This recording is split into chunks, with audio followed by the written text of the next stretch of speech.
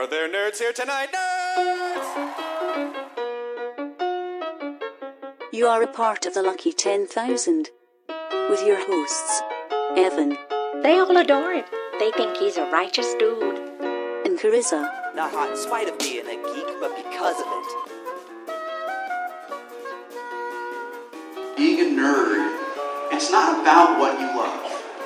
It's about how you love it. Hey guys, Hey! this is Evan, And I'm Carissa. and welcome to the Lucky 10,000, the show that proves that anyone can be a geek about anything. Yeah.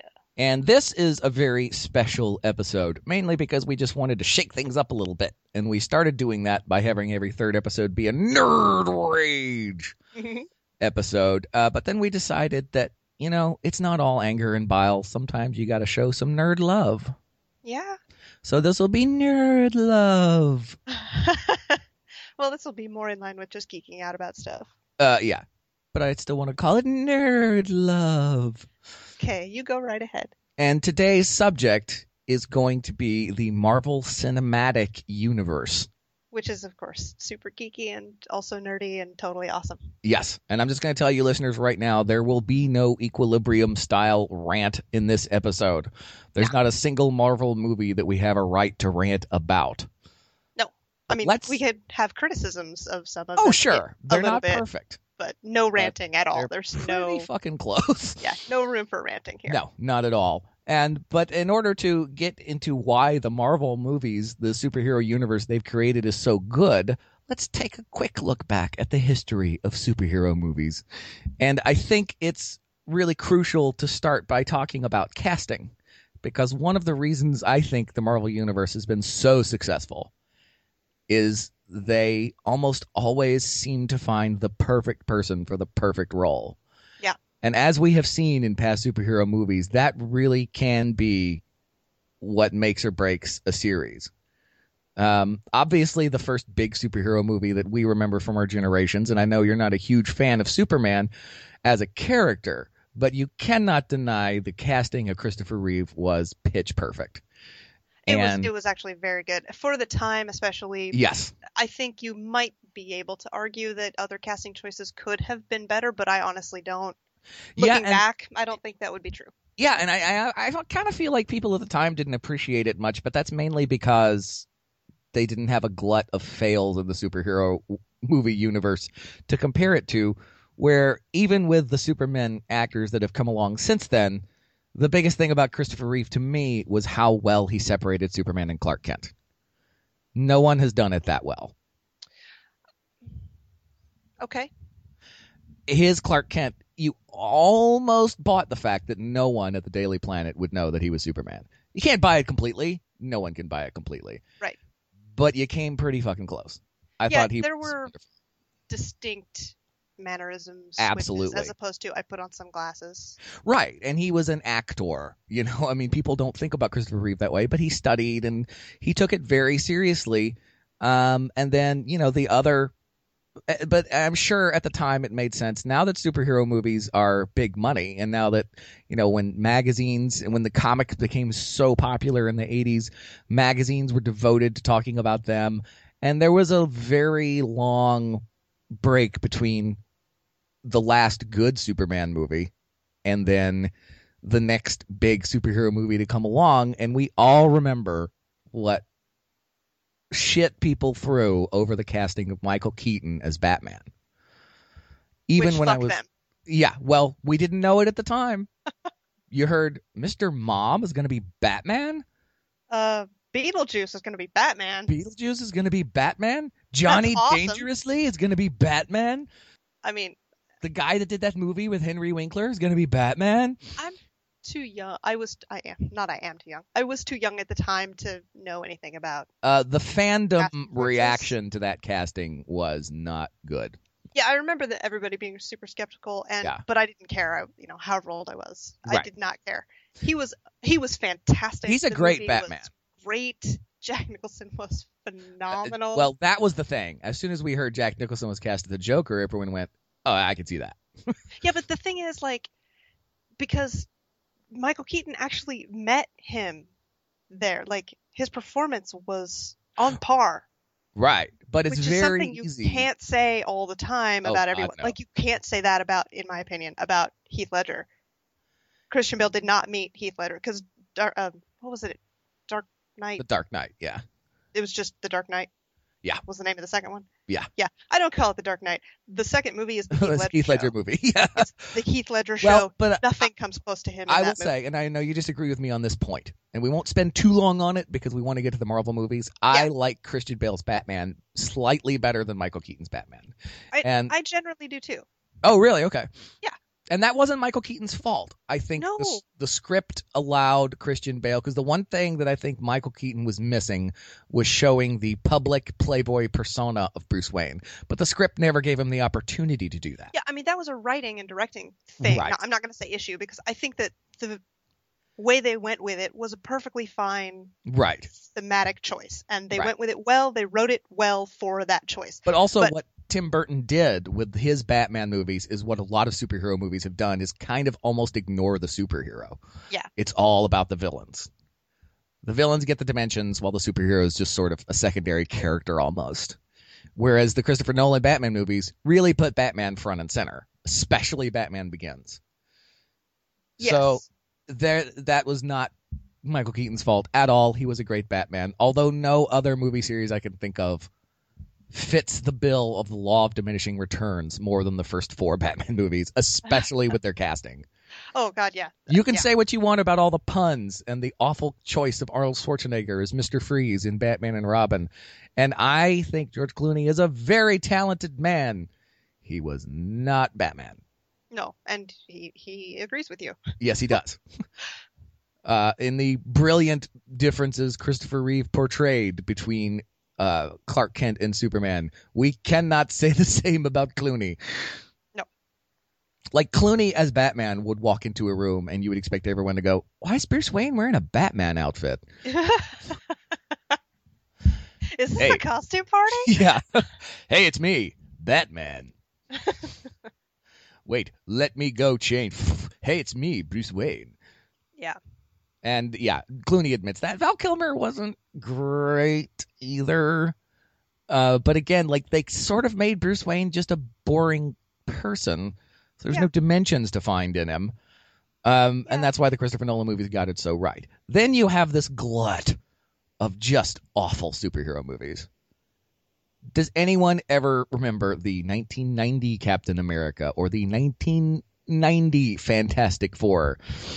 The 1990 Captain America and Fantastic Four? You've never seen that? No. Well, the Fantastic Four of the 1990s was a Roger Corman movie, I believe. You must find YouTube clips from it. Okay. You must. And the same can be said for Captain America. You must find some YouTube clips of the 1990 Captain America. All I remember about that movie is seeing a poster for it at the mall and going, oh, they're making a Captain America movie? And then years later going, whatever happened to that Captain America movie? And seeing someone making fun of it on YouTube. It's dreadful. Okay, here's the I want to move on because I don't want to harp on this, but the film is based on the Marvel Comics superhero of the same name, Captain America. Steve Rogers becomes Captain America during World War II to battle the Red Skull, frozen in ice, subsequently revived to save the President of the United States from a crime family that dislikes his environmentalist policies. Moving on. Yeah. It's dreadful. Then you had things like that we appreciated at the time because there weren't that many superhero movies around, like Spawn. But you look back at it and go, not very good. I didn't think it was very good to begin with. I did, because I was like, it's Spawn! That was my whole thing about the yay! So that just started a whole glut. And I think we are in the middle of such a great renaissance of superhero movies. And one of the reasons we have a renaissance of superhero movies is the Marvel Cinematic Universe. Yeah, it's not that they're solely credited with that. It's not that there weren't good superhero movies around that time or before then, but what we had never seen and what we had always wanted to see was a series of comic book movies that felt like comic books. Comic books, exactly. They were all interconnected. They were building a world as opposed to, you might get an odd reference to Gotham City in Superman Returns, which you actually do get because they had planned on making a Justice League movie when Batman Begins and Superman Returns came out. And then they decided to scrap that plan. They were building a universe very much akin to what Marvel did later. And I remember at the time the news was, okay, well, we're not going to do a live action Justice League movie. We're going to do a theater CGI Justice League movie. And I went, oh. And then they said, yeah, we're just not going to do a Justice League movie. Well, they missed the fucking boat so bad. I've always been more of a Marvel guy, except for maybe Batman because he's awesome. But I would have loved to have seen a live action Justice League movie. And boy, is DC kicking themselves now, because the news that they were going to do an Iron Man movie came out. And I thought, I've never really been that interested in Iron Man. Sure, I had some Iron Man comics, but I thought, he's never been my favorite. Right. And then they said, yeah, but guess who's playing him? And I pretty much creamed my pants when I heard that.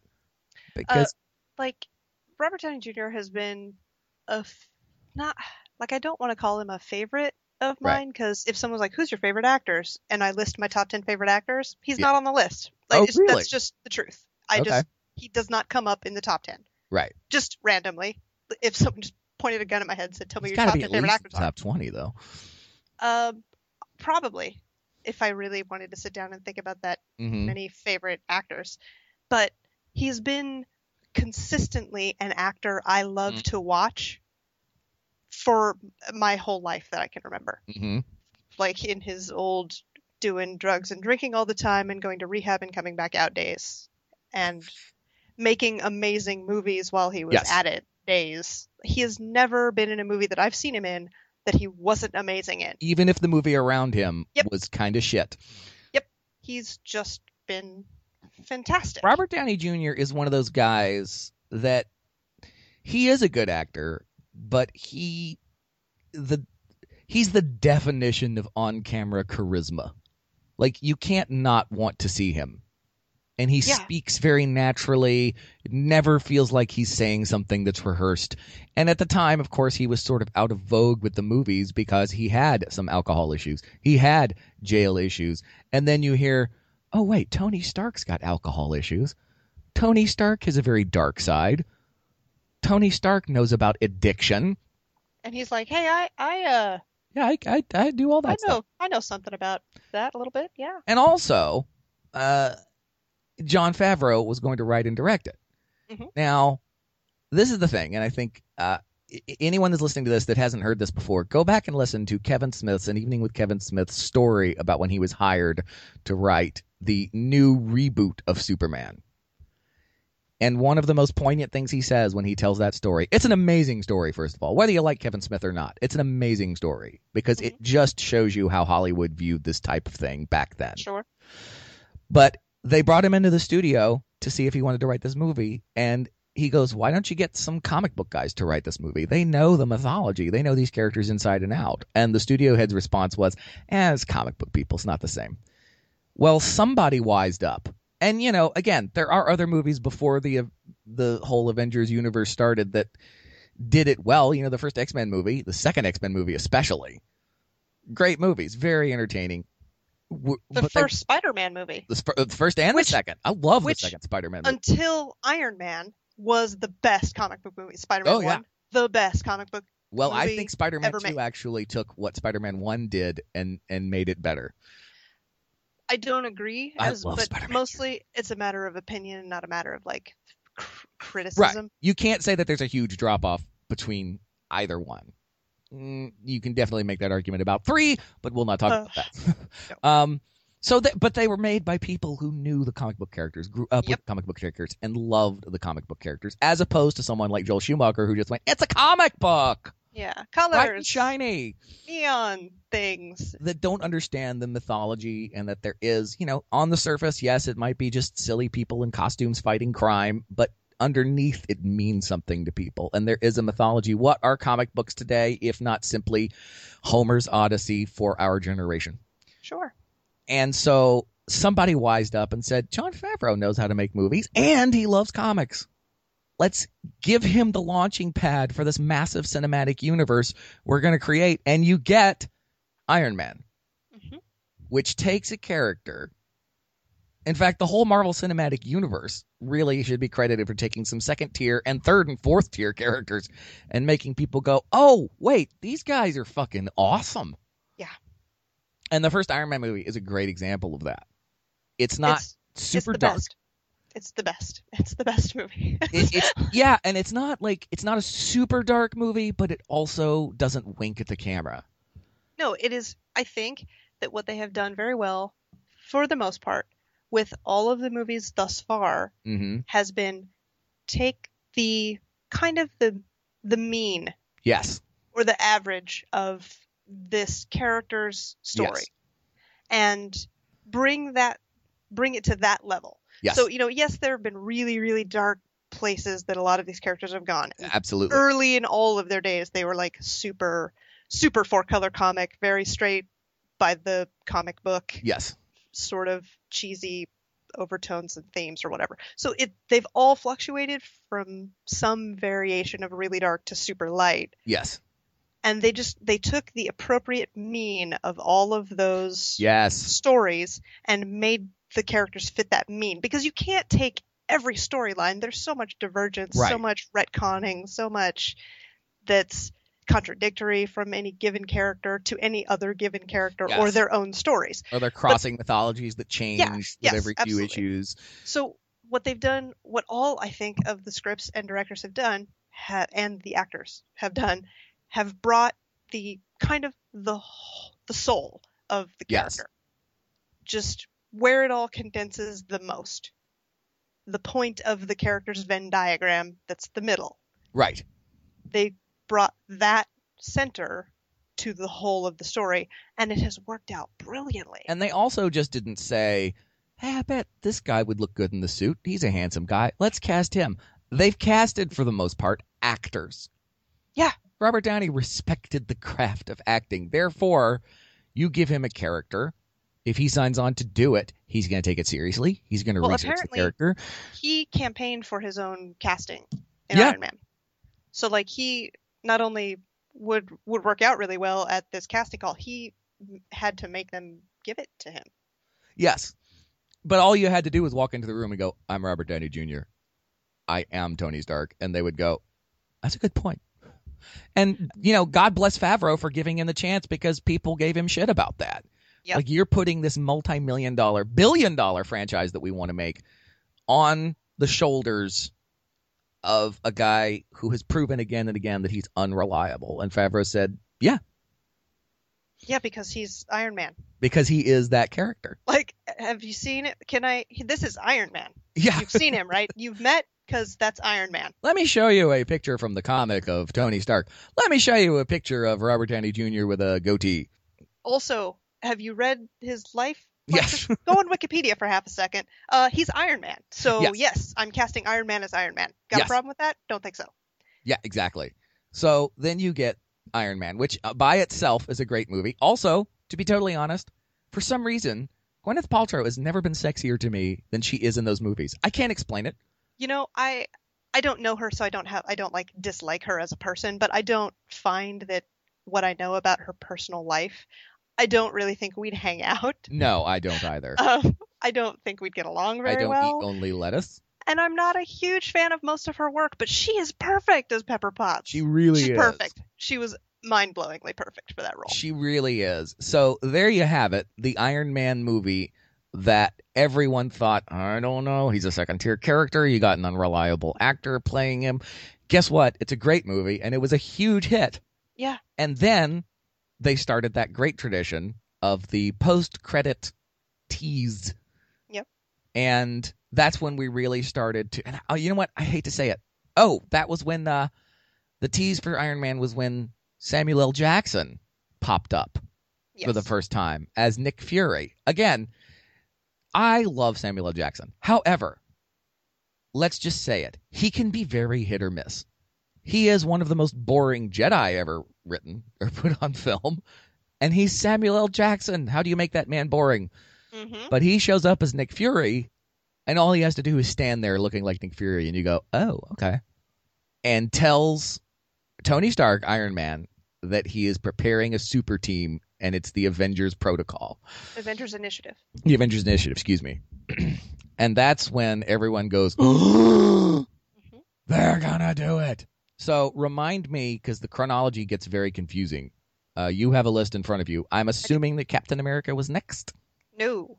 No. It was the Incredible Hulk? Phase 1 was Iron Man and Incredible Hulk. Okay. Now, we all remember how excited we were when we saw the trailer for the first Eric Bana Hulk movie. Yes, I remember how excited I was. Not excited at all. It looked terrible. I thought it looked awesome. And I'm talking about the teaser, not the main trailer. Looked terrible. No, I thought it looked cool. I remember I can't remember what movie I was watching, but I remember the trailer going, oh, they're making a Hulk movie. Oh, he threw the sink out the door. It's going to be awesome. And then we saw the movie. Now, I'm not a hater, but I'm not one of those people that has to have my action right away.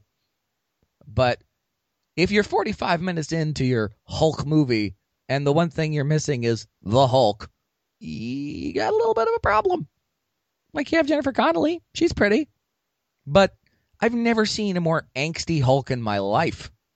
It was a terrible movie. I don't want to dwell on it because I like to forget that it existed. Yeah, well, I don't know if anyone ever thought about an extended Marvel Universe when that movie came out. No. But they sort of did a reboot with The Incredible Hulk and recast. We all love Edward Norton. He's a great actor. Yes, he's an incredible actor. And the movie was really entertaining, I thought. It was much better. I think it was actually a really well done movie. People don't hate The Incredible Hulk.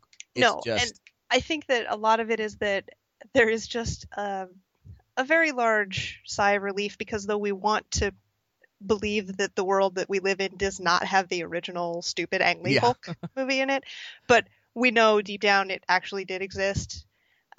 So this was not that. Yeah, and thank God Ang Lee went on to direct Brokeback Mountain. Because then you're like, oh, that's right, he can make good movies. Like, really good movies. Brokeback Mountain made me cry.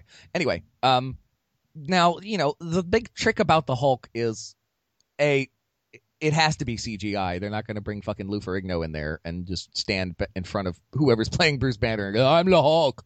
Yeah. But I do like the way you see the Hulk for the first time in The Incredible Hulk, because it's almost like a horror movie. It's people in a dark room. They don't know what's going on. The Hulk should be scary. The way that they chose to make the Hulk, because The Incredible Hulk, the good one that we're talking about in 2008 with Ed Norton and Liv Tyler in it. Also, Tim Roth, though I hated whatever he was called, the Abomination or whatever. I thought it was a terrible choice for a villain, and I think they did it really weirdly. Yeah. Up until kind of the end point of that. Yeah. Tim Roth did a great job. Oh, Tim Roth's fantastic. Everybody in the movie was fantastic. Yeah. I liked that they got these really kind of cerebral actors. Yes. To come into this very modern and again, Jekyll and Hyde story. Actors, not just good-looking people. Right. People that take the craft seriously. They took their kind of average for the Hulk in The Incredible Hulk. Yeah. Was the scientist. It was the Jekyll and Hyde core of the story. Absolutely. It was not the superhero big monster core of the story, or the nerdy, almost Spider-Man-esque version of the story. It was the core of the Jekyll and Hyde. He is a doctor. He is a scientist. He is incredibly intelligent. And he doesn't like what has happened to him. Exactly. But he is also the Hulk. Yes. Like, and those two things are true. There's some really great moments in that movie. I love the scene when he's in the cave with Liv Tyler and he gets mad at thunder and throws a rock at it. Yes. Take that, Sky. Yeah. And, he, even in the cave with her, you're not 100% sure that she's safe, which is a great aspect. I love when they were going to have sex, because Edward Norton never really played the feel sorry for me role. Yeah. But in that moment, you go, dude can't even get laid? Yeah. Oh, man. And his conflict and his just sheer goodness as a person really showed, as opposed to the, I'm tortured. He just like, I just don't want to hurt anyone. Yeah. That's I think the he whole played thing. it well. I think they directed it well. I think it was not the other one, and that made it even better. I was a little hesitant when I heard about the recasting of Mark Ruffalo. Yeah, why was that? Do we know why Edward Norton wasn't asked back? Was it him, or did he choose not to, or did they just not like him, or what? I've heard he can be a little difficult. I want to say that it was just a scheduling thing, but I don't know for sure. And I hope so, because he needs to work more. We don't see him in enough things. Oh, Edward Norton says, apparently, that he chose never to play the Hulk again because he, quote, wanted more diversity with his career, didn't want to be associated with only one character. Oh, okay, well, that makes sense. I could see that being a risk, but you have to imagine he must have signed a long-term contract when they did that movie because they had the plan in place. He did. And I think that that's stupid because it's Ed Norton. It's not like this was the first role he'd ever played. Yeah, but I mean, I guess as an actor, I could see him being paranoid about it and letting that paranoia kind of make the decision for him. I don't see a situation where Mark Ruffalo is not going to get cast in something else because, like, but you're the Hulk, dude. You're just the Hulk. He's already got such a great track record. Well, so does Ed Norton. I don't know. Whatever. Anyway, it doesn't seem like there were any, like, super hard feelings. I didn't really know. I'm not a huge fan of Mark Ruffalo. I don't dislike him. He's an actor. Like, whatever. Right. I was a big fan. I loved Mark Ruffalo in Zodiac, and The Kids Are All Right. You know, he's just a beautiful, natural actor. He's a great presence, but he also is so good at just being natural and real.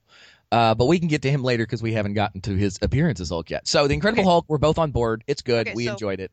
A little bit of a step down maybe from Iron Man. A lot of a step down from Iron Man. I don't know if I'd say a ton. I enjoyed it. A lot.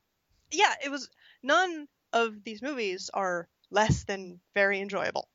Right. Excuse me. Right. Exactly. It's like even the worst of them is very enjoyable. Right.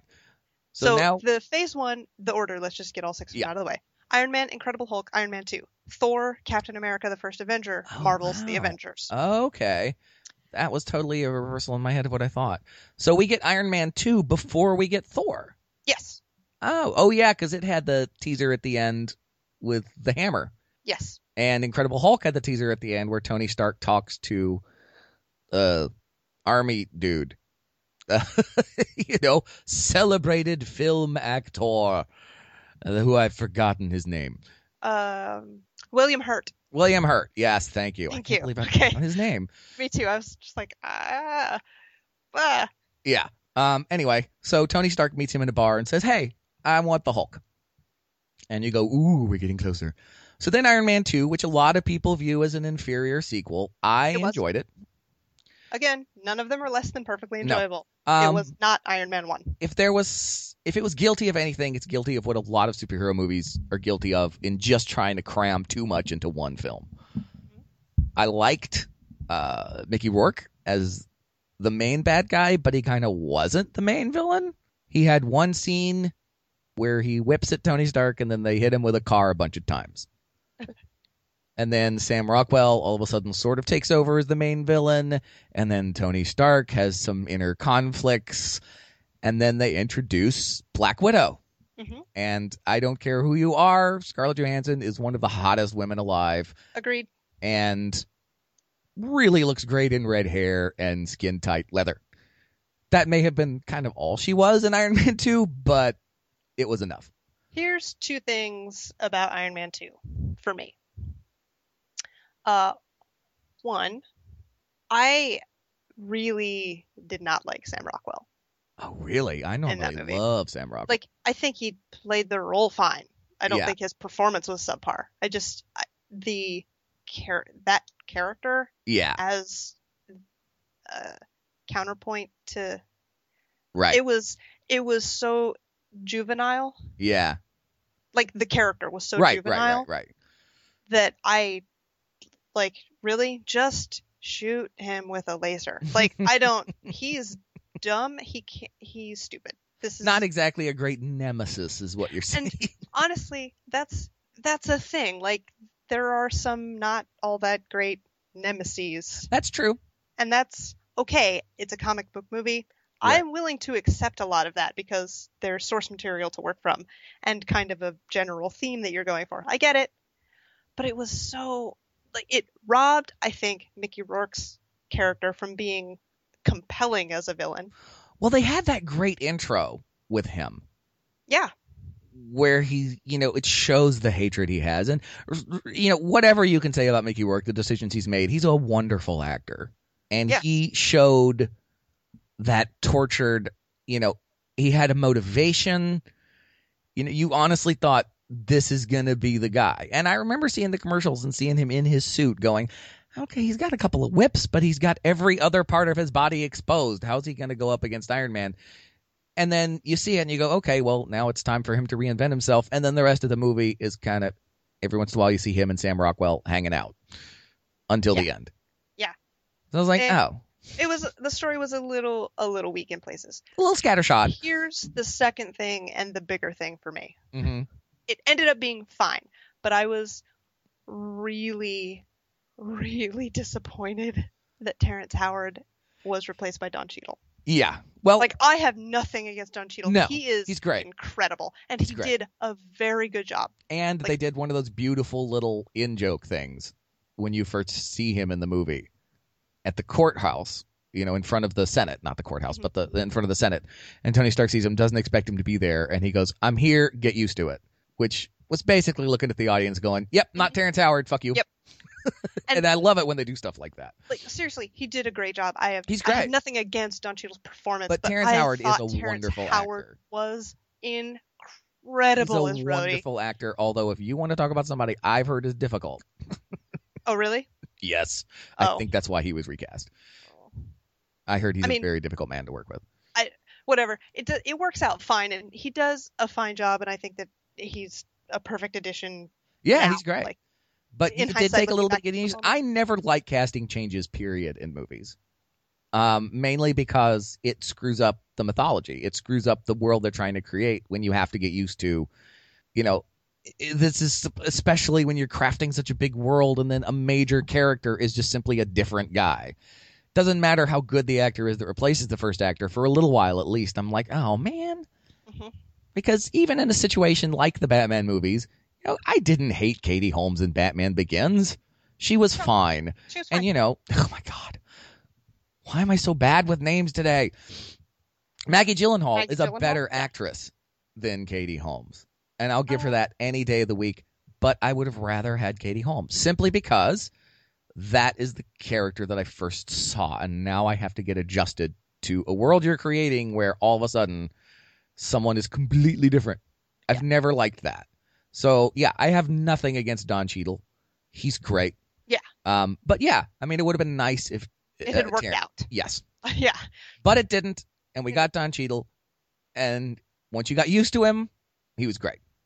Yeah, he did a perfectly fine job. I seriously don't want anybody to feel like I'm shitting No, on Don not Cheadle. at all. He's great. And again, Robert Downey Jr. just fucking charm out the wazoo, knows how to portray inner conflict, does a great job at being a complete egotist who you still like. Yep. Which is such a hard thing to do. Yep. Alan Rickman in fucking the Robin Hood movie when he was a sheriff of Nottingham. Uh-huh. He's a despicable person, but you kind of want to hang out with him. No. I kind of want him to have sex with me, but I don't want to hang out with him ever. He is a horrible, despicable, terrible, awful human being. But you love to see him on screen. Well, that's because he's Alan Rickman. Yeah, but the way he played the character, that's my point, is that Robert Downey Jr. is sort of doing the same thing where there's an easy way to make Tony Stark completely unappealing. Oh, yeah. Especially in the first couple of movies. And you just can't get to the point where you go, I don't like this guy. No. He's glib. He's full of himself. To be totally honest, the government had a good point. You've got this entire weapons system at your own disposal. Yeah. But at the end of the day, you're like, no, don't take Tony Stark's iron away from him. Fuck you, government. Yeah, if we didn't know him, we'd totally agree with you. Yeah, but exactly. We know him, and he's awesome. Fucking Iron Man, dude. Shut up. Yeah. Give it to Don Cheadle. There you go. Everybody's happy. So that's Iron Man 2. We both agree. A lot of fun. Not quite as good as the original. Yeah, weaker. And then you get to, honestly, this is where we get to my probably least favorite movies of the Marvel Cinematic Universe. Again, really? Not that, yeah. Okay. Not that they're bad. There is nothing bad about them. I just still don't care that much about Thor. Okay. I think all the casting choices are great. It's always nice to see Anthony Hopkins in a ridiculous suit. Just in a movie. In a really, movie, is kind yes. of where I'd go with that. I was worried about the whole fish out of water plot line when I first heard about it, but it worked. Mm-hmm. It was funny. Natalie Portman's always a pleasure to look at. And she did surprisingly well. I think Natalie Portman is a good actress, especially after seeing don't- something like Black Swan. Don't get me wrong. I think Natalie Portman is one of the best actresses of her age, like of her Yeah. age group. Yeah. She's stunning as an Yeah. actress. But it was a role that could have Oh, gone yeah, I see what you're several saying. ways. Yes. And Well, I think she she did played end it perfectly. She did sort of end up doing the thing that a lot of the Marvel movies had sort of avoided, just being the damsel in distress. Yeah. Especially in Thor. I guess Pepper Potts to an extent was that, but no one was more the damsel in distress in the Marvel movies than Natalie Portman in Thor. Yes, she's smart, but she's also constantly, especially towards the end with the big climactic battle, oh, Thor, help me. So, that was kind of a female role that, especially with the debut of Black Widow, they hadn't really gone to completely yet. But it was a fun movie. Kenneth Branagh directed it. We love Kenneth Branagh. And I was so happy to hear that he was directing it, because I love it when respected people, and this is the other thing, they're getting respectable filmmakers to make these movies. So the company is taking it seriously. Mm-hmm. That allows the audience to know that they're taking it seriously and feel like they're in good hands. Because like we said before, not all these movies were completely accurate to the comics, but they all so far have gotten the spirit of the characters correct. Yes. And The letter may be off, but the spirit is correct. Exactly. And that's what we want. And that's why a movie like, Halle Berry's Catwoman was awful. Because Yeah, I'm sorry that I don't know what you're talking about. I live in a world where that movie happened in a different universe The where only that other reason- Hulk movie happened. the only reason that I remember that movie at all, that movie had anything to do with my universe, was Halle Berry's abs in that costume. Other than that, we all know it was a dreadful movie. And not just because the plot was bad, but it was because whoever made that movie did not get Catwoman at all. No, and didn't Make care. her act like a cat. Yeah. Make her go meow. That's what the fans want to see. No, the fans want to see Michelle Pfeiffer at least. Okay, so here's where I depart from your opinion. Yes. On the Marvel Cinematic Universe. Iron Man and the Hulk are two of the Marvel superheroes that aren't X-Men that I actually knew something about Right. before their movies came out. Right. Like, I'm not the hugest comic book fan or not the hugest comic book reader, as we have previously established. Right. But I did actually know a surprising amount about Iron Man's history and the Hulk's history. The Hulk, because it's a modern day Jekyll and Hyde story. I did a lot of theater. I like to read, so those comparisons were inherent. So I read a lot about it long before comic book movies were a thing. I didn't know shit about Thor except he was like, I was like, okay, he's what, Aquaman for the sky? Like, what the fuck is happening here? This sounds dumb. Because in the 4-color comic book Thor, he just looks stupid. He does. Winged helmet. He just looks dumb. He does. And they were, of course, so cheesy that it's just, I'm not into it really. But when Thor was announced and they started talking about casting and stuff, the first thing I really got into caring about it all was that a whole bunch of nerds were pissed off that Idris Elba got cast as Heimdall. Yeah. And I didn't know who Heimdall was. I obviously knew who Idris Elba was. Yeah. Because he's amazing. Yes, he is. So I went to look up possibly the next James Bond, who yes. I'm all for. Oh my god, it would be so incredible. It really would be. That would be amazing. Okay, we'll have to talk about James Bond in a different Nerd Love series.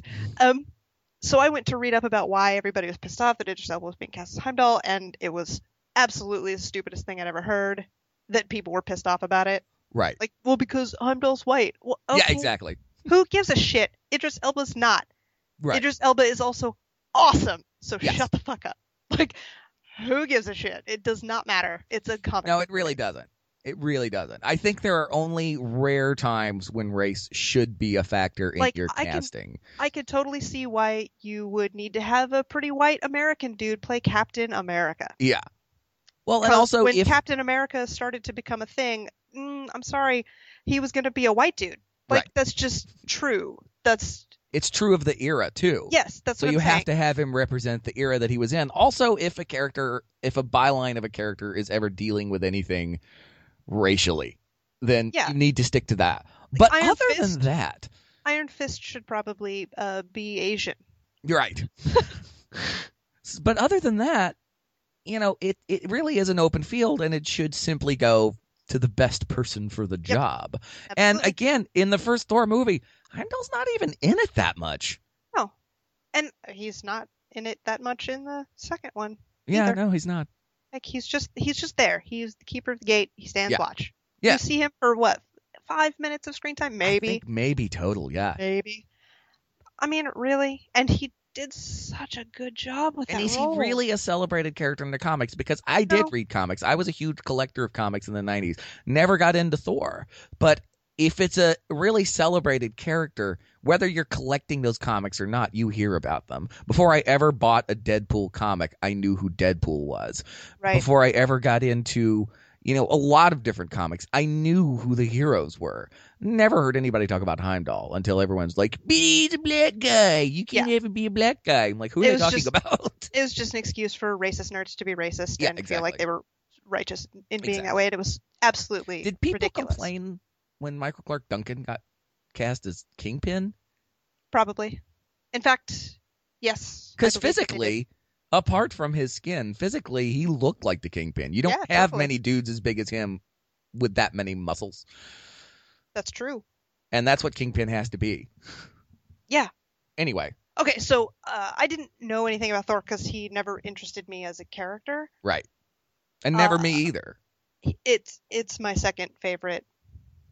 Yeah, see, I depart from that only because the movie did not make me interested in the character. I had plenty of Avengers comics. I don't think I have any solo Thor comics because there's a relatability that I just can't connect with. Now, that's not to say, again, I enjoyed the movie very much, but it is probably the one that I think has the least repeat viewing potential for me personally. They This did a is gonna great. be- Go ahead. Go ahead. Well, I was just going to say the smartest thing they did actually was the fish out of water thing, even though that was the thing I was most worried about because I didn't want it to end up being just a silly comedy where it's like, "Ooh, look at me, I'm a god," but "Oh, I'm driving a car," Yeah. But that was a way of making him relatable, and I thought that was good. Now, Tom Hiddleston, such a good casting choice. Oh, he's what makes the movie.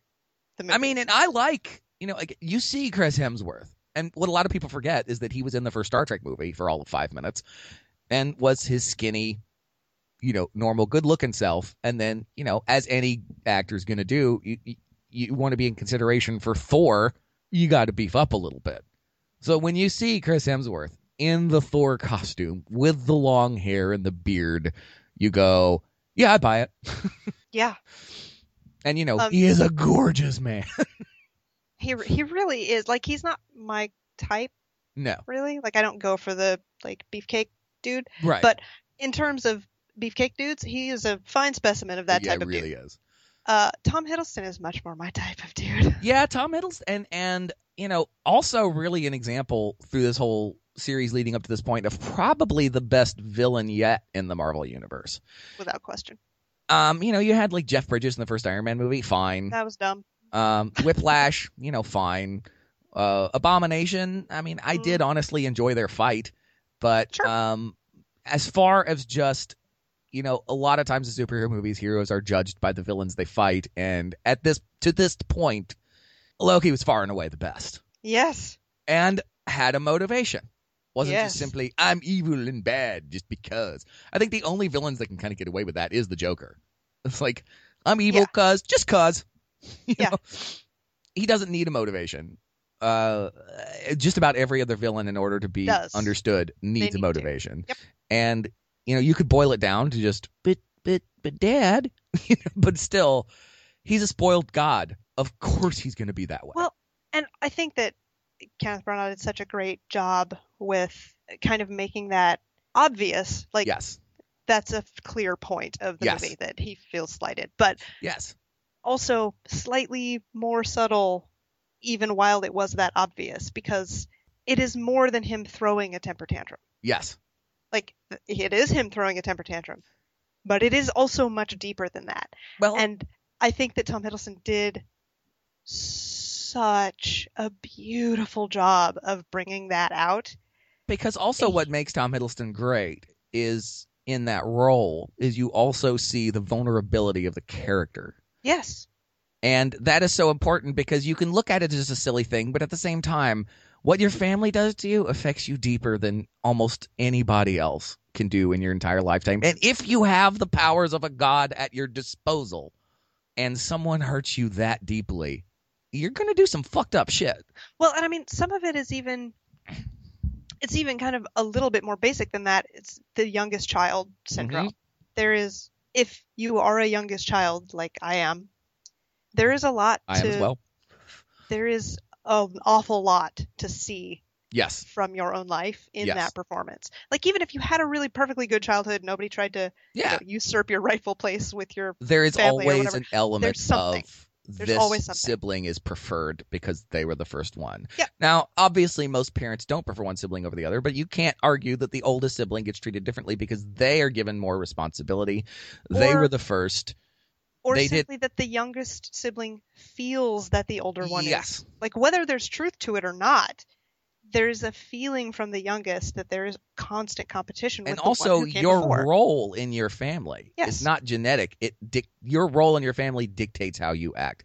Yeah. Younger siblings act a certain way for the most part. Older siblings act a certain way for the most part. And that's not a symptom of chemicals. That's a symptom of role. So when you are given the role of the younger sibling who thinks he's going to be king because Thor is just a big lunkhead. Yep. And, it's not that far. I mean, people do awful things in the means of power in the real world all the time simply for power. And to have that power taken away from you by your dad simply because, I don't know, there was never really a great reason, although he's probably right not to have given Loki the throne. Well, because he's Odin. He's the all-seeing father. He knows exactly why. Yeah, he knows who's pure of heart or whatever. So Thor is a good, entertaining, solid movie. It just isn't the one that sucks me in the most. It competed very strongly with the original Iron Man for Interesting. until the Avengers. It was Well, right up we're there. getting there, man. Yep. Ugh. So after Thor was Captain America: The First Now- Avenger. When I started collecting comics, the first few comics I collected were Captain America comics. I have a graphic novel that is basically the entire story of Captain America's origin, all the comics leading up to when he got frozen in the ice in one graphic novel. At some point, as I was collecting these comics, before I moved on to things like the X-Men and the Silver Surfer, and then Image came out, at some point I went, he's kind of boring. Yeah. I'm going to put this one down. So then, because of things like he was the best part of the first two Fantastic Four movies, we didn't get into those because they're almost not worth talking about. And you want to talk about some odd casting that really hurts your movie, those are it. But I always enjoyed Chris Evans in those movies Yes. because he's so good at playing young and cocky. Yeah, he did a great job And then, in them. have you seen Scott Pilgrim versus the World? Yeah, of course. Chris Evans and Brandon Routh, to me, are the two funniest fucking things in that whole movie. I think Chris Evans is hysterical Oh yeah. in the 5 minutes that he's in that movie. Brandon Routh as the superpowered vegan. Oh, I cried. I was laughing so hard. So that told me, oh, Chris Evans has got some dimensions. So when I heard they cast Chris Evans, I went, that makes sense. And then I watched the movie, and first of all, the first chunk where he's the weakling Steve Rogers was handled so well. I was so surprised by that. The CGI might not have been perfect. Yeah. But it was pretty damn close as far as I was concerned. Now, granted, I didn't see it in the theater. I saw it later when it came on TV. Okay. But it gave me an affection for the character that I never realized I had. Okay. I hated Captain America. The movie? No. Oh, no. okay. The character. The character, yeah. Before 2011. He's just, when the movie came out. he's I too much hated of the Boy Scout. He's not interesting. He was I think I only dislike Superman more as heroes go, because seriously, I don't like the Boy Scout. I don't. See, There's I no dimension prefer to him. Superman to Captain America in the comics. I can't handle it. It's just dumb. It's like, oh, your power is a shield. So I'm sure you Hooray. saw Captain America the movie simply out of a duty to keep connecting the Marvel movies and went, Yes. I'll just have to sit through this pile of shit. I mean, I was interested in the movie. I wanted to see how they did it. I wasn't expecting it to be terrible or whatever. I Right. just didn't care. I didn't care about Because the I will say character. this part, the pedigree that the Marvel movies has established, it would have been shocking if you walked out of a Marvel movie going, I didn't like that. So I didn't, before 2011 when the movie came out, I just did not give a shit about Cap. Yeah. He was the dumbest Marvel superhero that wasn't like a tier 4 superhero. Right. I just didn't care at all.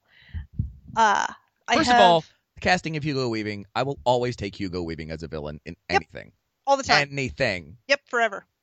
Every time. No question. He was great. I think that Red Skull is also kind of a shitty villain, A little bit, yeah. but Hydra as a whole Oh, yeah. is they have done a really good job of interweaving that as Oh, my God. Well, and at The this point, major too, problem? they had done such a good job of connecting all the movies in some of the smallest subtle ways. Yep. Something someone says in one movie has Yep. something to do with another movie. Yep. And you don't, if you're not paying attention, you miss it. But at Yep. this point, they have mapped this thing out to the letter. well, there is something that they're doing that touches on that exactly, because you can't miss it. Right. We live in a world where you can't not know. We are on Twitter. We're on Right. Facebook. Fucking, you can't. 2 days after a movie comes out, everybody knows what the post-credit scene was. Yes. Like, you can't. Everyone, whether What you've was seen the it or not. post-credit scene in the first Thor movie? In the first Thor movie, I'm trying to remember the order they went in. Yeah, we'll come back to it if one of us Okay. remembers. But so I was hoping Captain America would be good. I heard a lot of positive things about it before I saw it, and I sat down to watch it, and I gotta tell you, it's one of my favorites in the series. I think the reason that it doesn't kind of go up that high for me, I think that it is a great movie. And this is why I was saying I hated Captain America, because Chris Evans and the way that they wrote him, Mm-hmm. he's probably my favorite now. Oh, without a doubt, because I think also Captain America can and has been a very flat character, but in just the first 20 minutes, I think Chris Evans is just a good dude. Yeah. And that shows. If he turned out just to be a huge douche, my heart would break a little bit. But he just seems like a really good guy. My heart might break a little, but my respect for him as an actor would go up. That's considerably. true. That's a good point.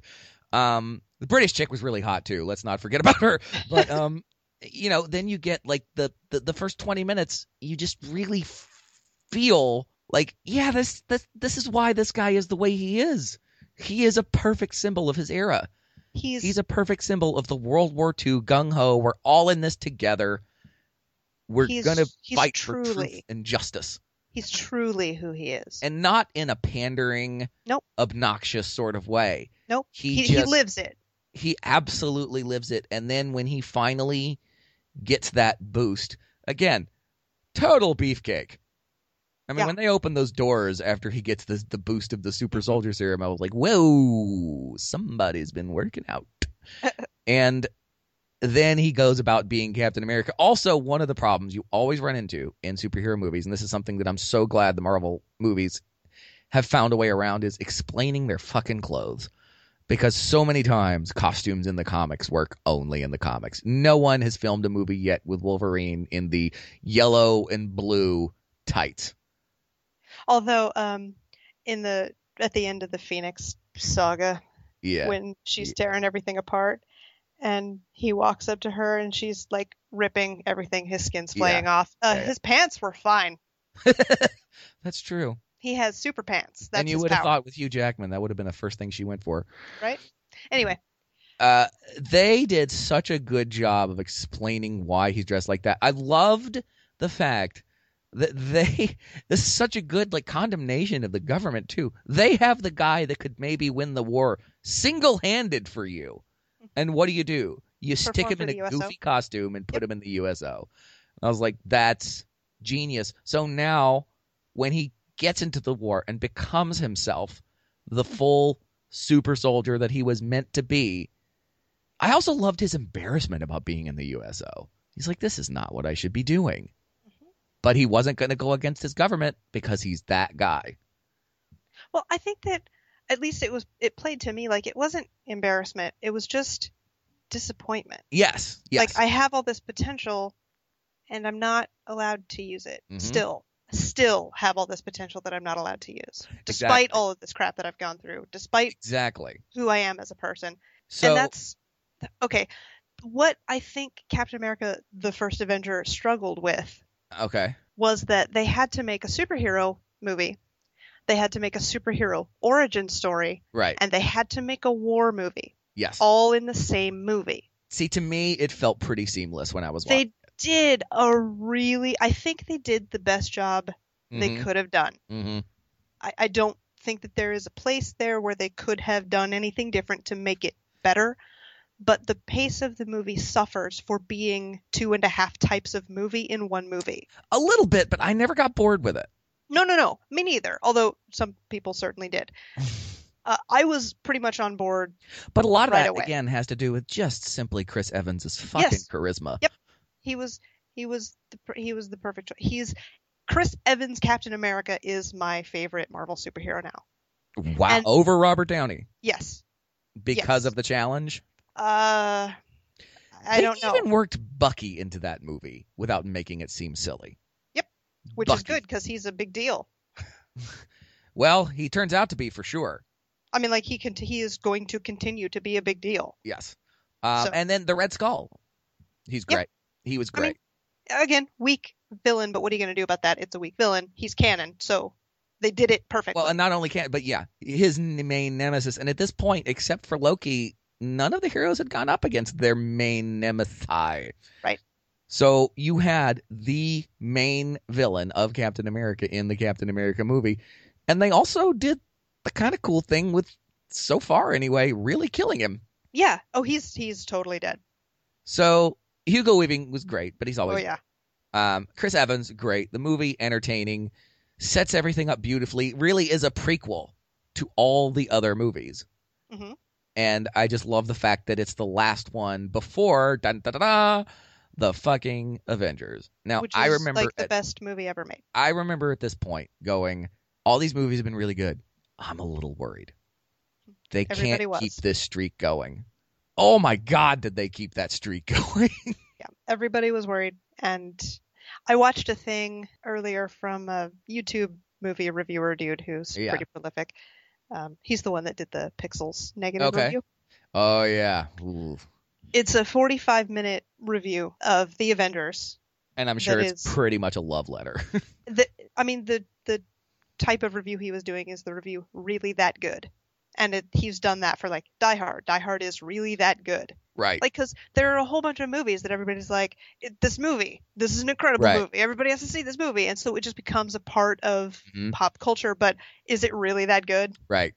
And his video was an explanation as why The Avengers is really that good. Well, and time is really the barometer for that, because I can watch Die Hard any minute of any day of any week of any year and still love it as much as I always have. I can watch Raiders of the Lost Ark any minute of any day of any time of any year and still love it as much as I always have. And The Avengers deserves to be in that list because somehow Joss Whedon, again, when we heard he was going to be doing it, that was a sigh of relief, because this is a comic book guy who also just happens to be a filmmaker. And everybody at a certain point loved Buffy. I never got on the Buffy train necessarily, but I knew that it was respected in the geek world amongst people who can be very picky. So I had faith with that. I thought it was going to be good. I don't know that I was prepared. Again, I didn't see it in the first run in theaters. I saw it when it came back to theaters. And even in a theater full of maybe 4 or 5 other people, I got chills at certain times. The iconic group shot of them on the streets, great. It still gives me goosebumps out of context. Even when they're still building up to that. Yeah. You know, when Captain America and Iron Man fight Loki for the first time, and it's the two of them, you go, oh, Captain America and Iron Man are fighting together. And no other movie that introduced two superheroes, two villains, whatever, no other superhero movie has ever made me feel that way. I honestly felt like a kid again, reading a comic and going, ooh, Iron Man's in this one.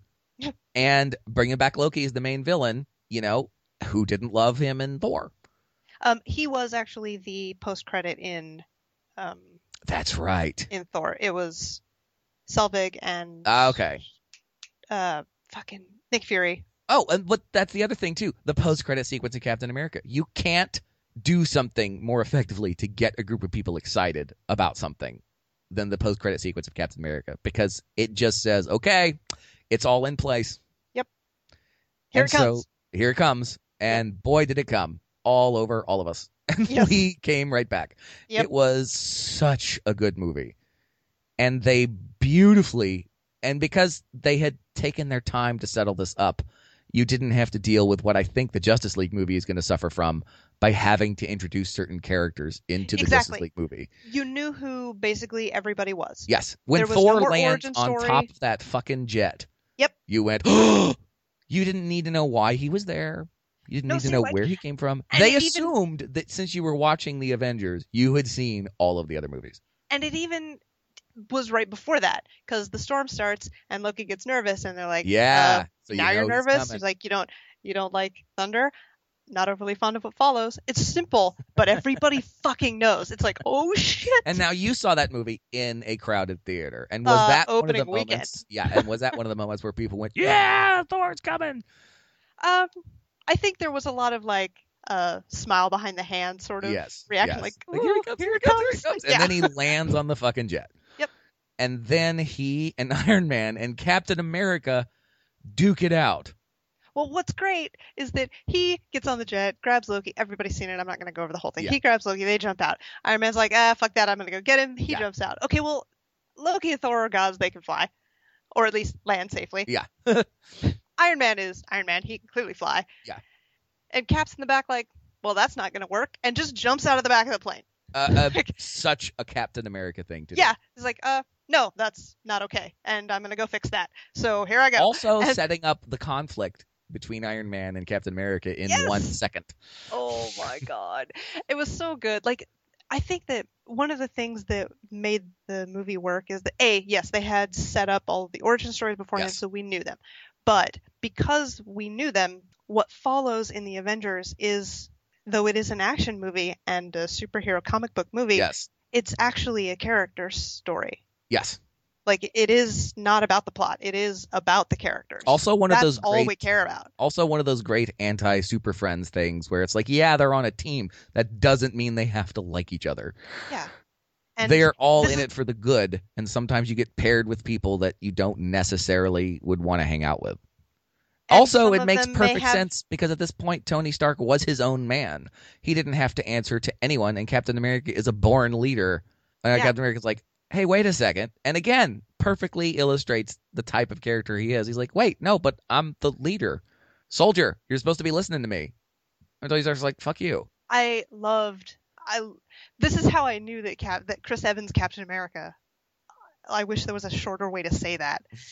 That Chris Evans Captain America was my now favorite of all the comic book superheroes that are in the Marvel Cinematic Universe, was because in the scene where they're all fighting on the ship.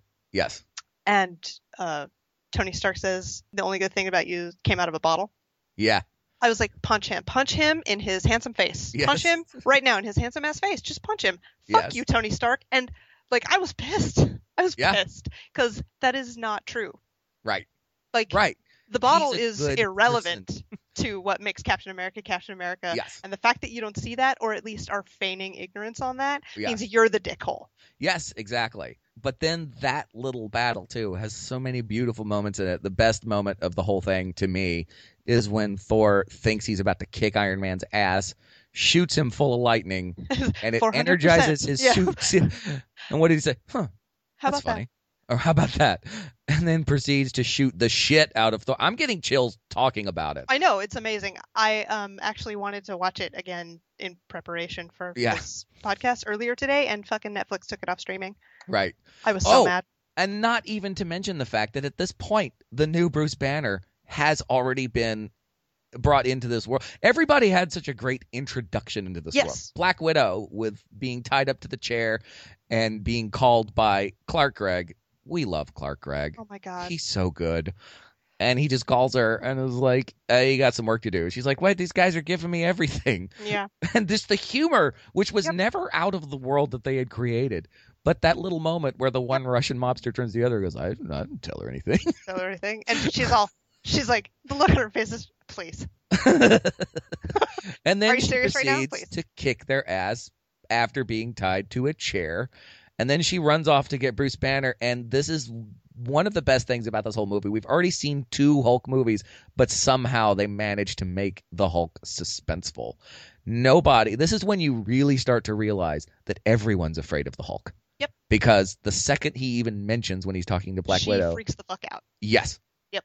And every time through the course of the movie that everyone thinks he's even getting a little agitated, the gods of the world, the people that are beyond fear go, oh shit.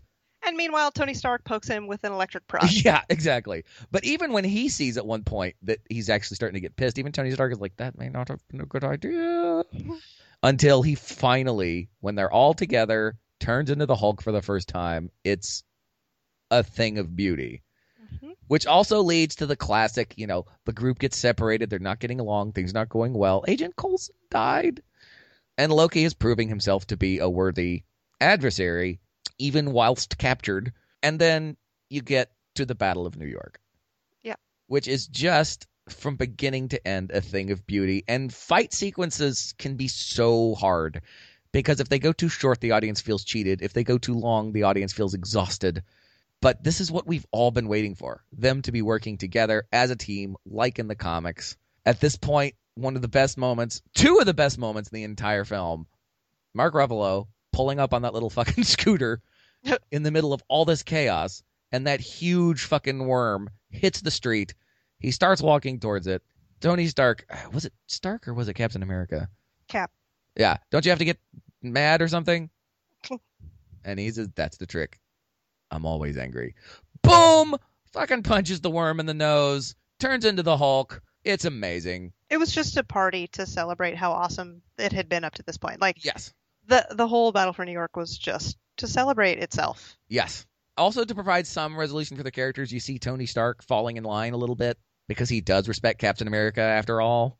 And you kind of have to because he's one of the least powerful people on the team, really. I mean, you've got Hawkeye and you've got Black Widow, who are just extremely skillful at what they do. But then you put Captain America up against Iron Man, the Hulk, Thor, but he's the guy that's going to take charge and say, I know the right way to do this. And they all fall in line. Yep. And, do I need to say anything else that everyone's already said about Hulk kicking Loki's ass? Oh, no. It's a beautiful moment. Yep. Tony Stark's scene with Loki before the Battle of New York. It's beautiful. It's perfect. So There's so much about the Avengers that is perfect that we could just be like, this scene, it's perfect. Yeah, this exactly. Scene, it's perfect. This scene, Let's it's just perfect. say that at this point, the wait was worth it. And that is so rare in movies. Yeah. Okay. This much anticipation. Phase 2. Yes. Which we have just concluded. Yes. It's phase 2. Oh, well, movies. this I have to say, though. The teaser scene at the end of the Avengers. This is when I pretty much shat my pants. I thought, this can't get any better. Now, again, when I was collecting comics, and I have the comic where Thanos comes back from the dead in Silver Surfer, because really the Infinity Gauntlet was all about the Silver Surfer. It started in the Silver Surfer, and the Silver Surfer was one of my favorite comics. Mm-hmm. And so I didn't know. I had no idea that this was in the works. So that one little shot at the end of the Avengers, I'm like, is that Thanos? And then all of a sudden I went, oh my God, they're going to do the Infinity Gauntlet. And so I remember reading Silver Surfer and seeing all these pieces come into place. And the Silver Surfer knowing he was going to have to go up against something that was more powerful and destructive than anything he'd ever gone up to against before. Thanos getting the gauntlet. Thanos snapping his fingers, and he's so powerful he wishes half of the universe out of existence with a snap of his fingers. And then the Infinity Gauntlet individual series. Unfortunately, I didn't have them all, and I don't know why. I had issue number 4, and I still have it, where all the superheroes of the Marvel Universe go up against Thanos and all get their asses handed to them.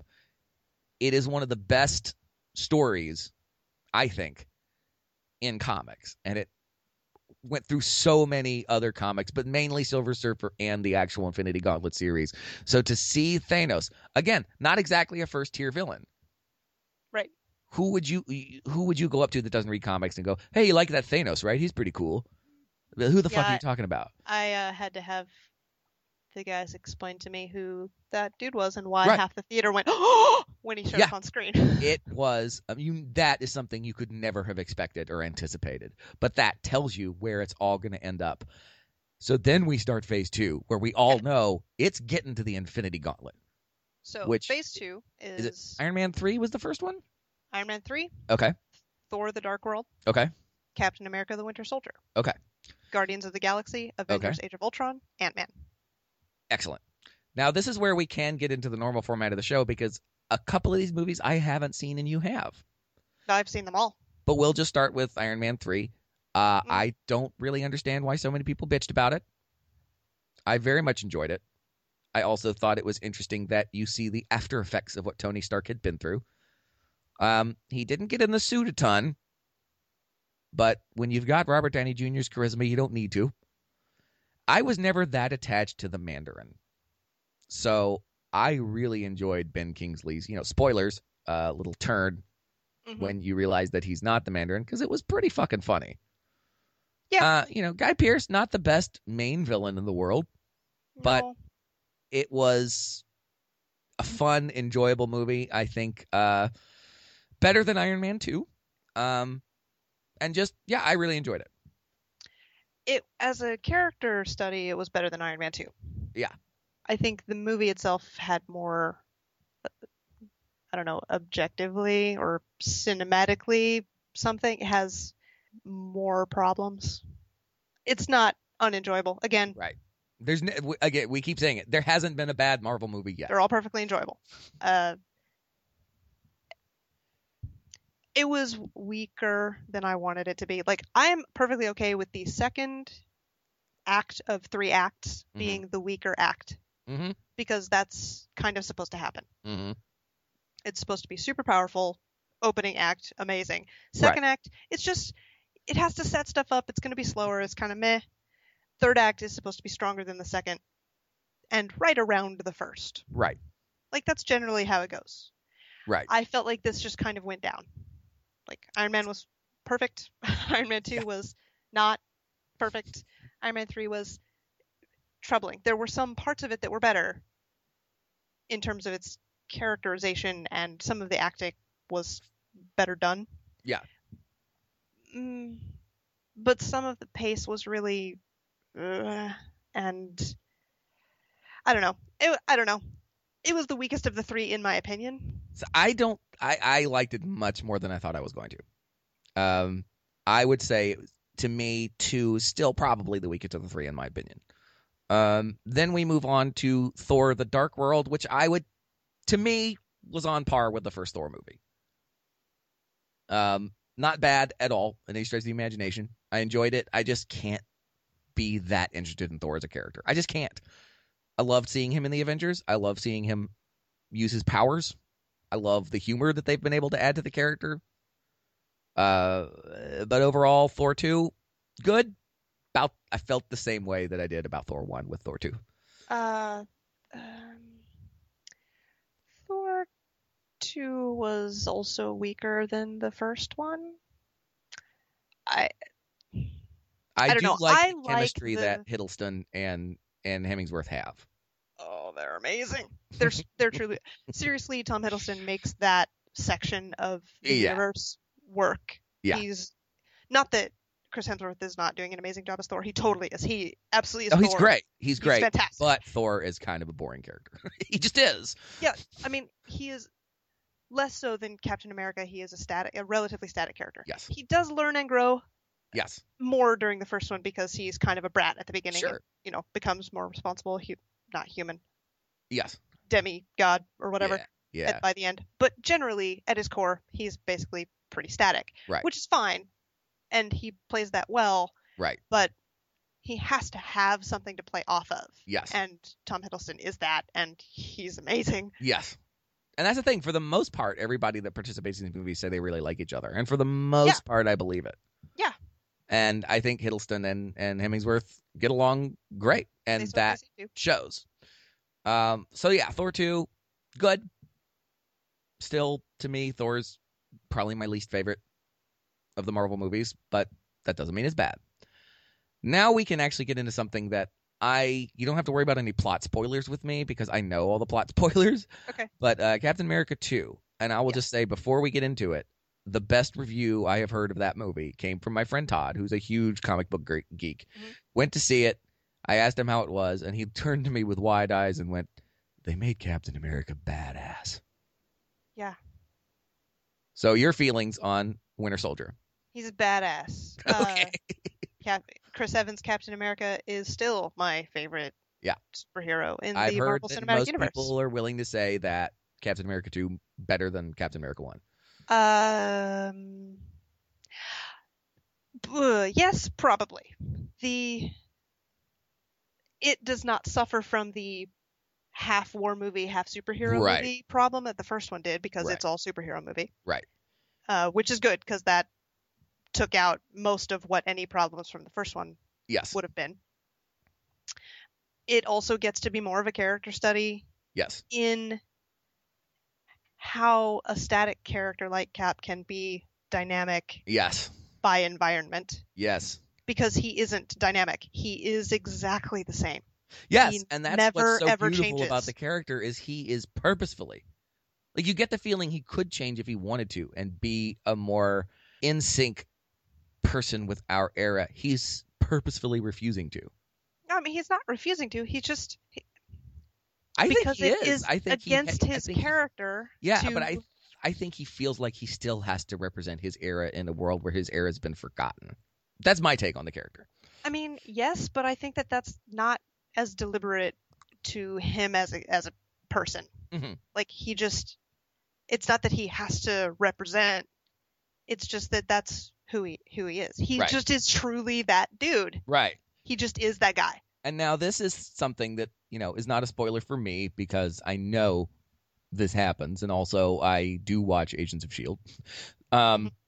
This is probably the individual Marvel movie that had the biggest impact on the universe that they had created as a whole, because then you find out that Hydra's been in control the whole fucking time.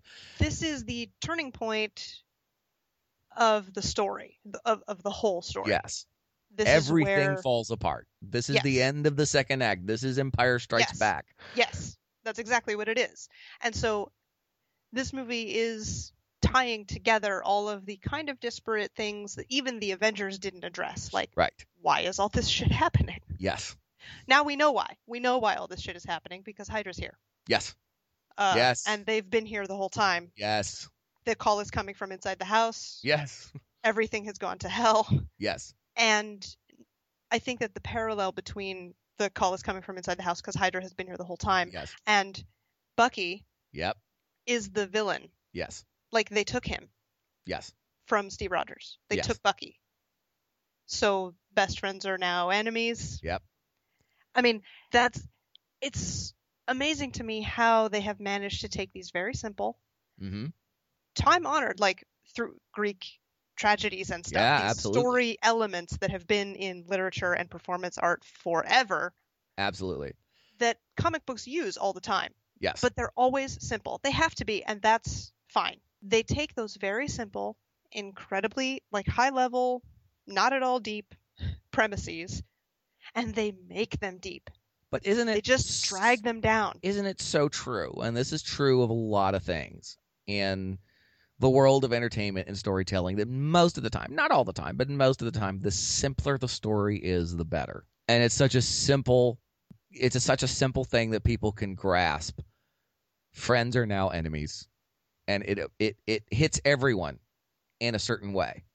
Well, it's not necessarily that the simple stories are the best. It's just that if you are talented or skilled at drawing parallel Mhm. and developing character from within simple life experience, because it's why observational comedy is funny. It's Yes. it's why those things work, because so many people can, at least on some level, relate to all of what you're telling them. Absolutely, but it's also, I think, a thing of clarity. It's like when you do comedy on stage, just about anyone that excels at comedy will tell you the same thing. The simpler and the cleaner it is, the better it's going to be, because anything else starts to muddy it up, and you get distracted from the story.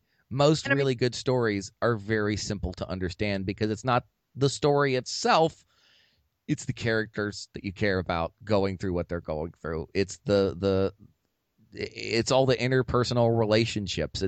And again, part of the reason that Iron Man 2 maybe wasn't as good as Iron Man 1 is it was muddy. And Captain America took a very simple, easy to understand concept that hits people at an emotional level, betrayal, friendship, all that stuff, and just told a really effective story that still had ramifications throughout everything else they'd been setting up to this point. Which then leads us to, if you thought Thanos was a character that not that many people know, Guardians of the fucking Galaxy. Didn't know shit. Didn't even know it was part of the Marvel Universe. I had no idea.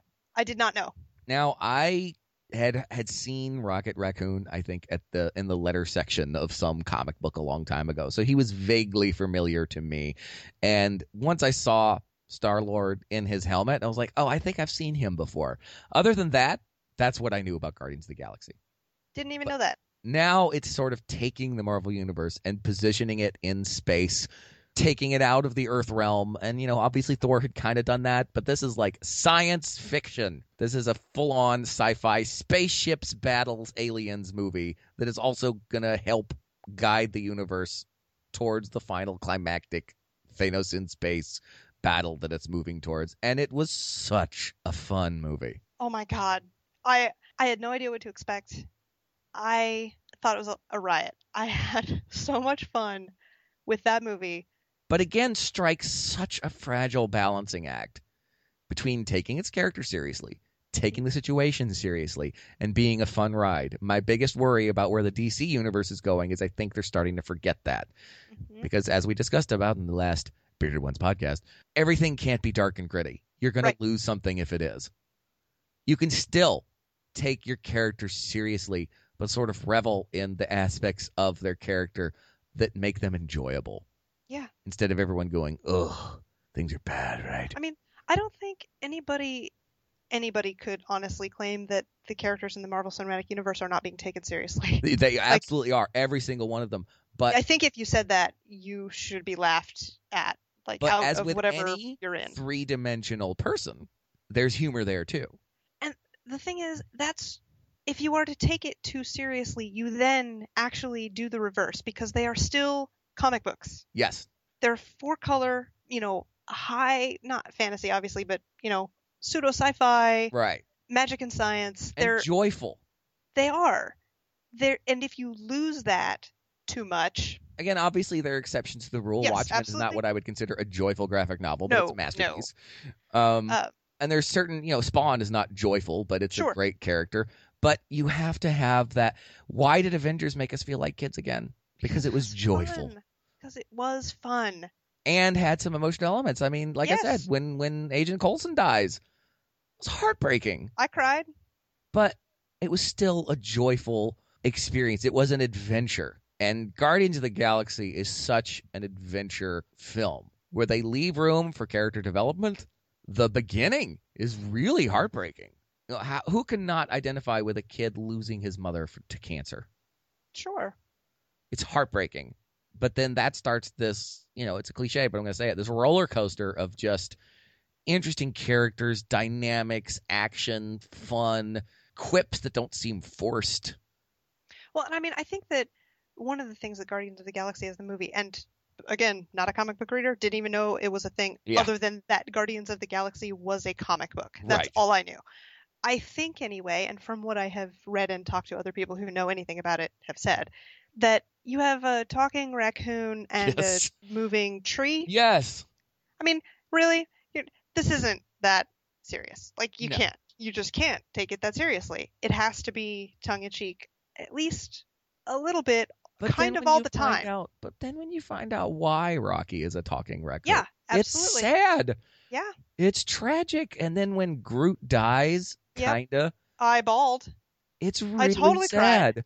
And it's like E.T. is a fun movie because he's a cute little alien, but you also have to deal with loss. Yes. Every child was traumatized when they thought E.T. died. And it's the same way with this movie. That's why these movies are so good, is they understand, much like Spielberg does, how to capture something from your past and make you relive a little bit of your childhood. At least to me. That's what I felt like watching Guardians of the Galaxy. And I didn't even have a connection with these characters.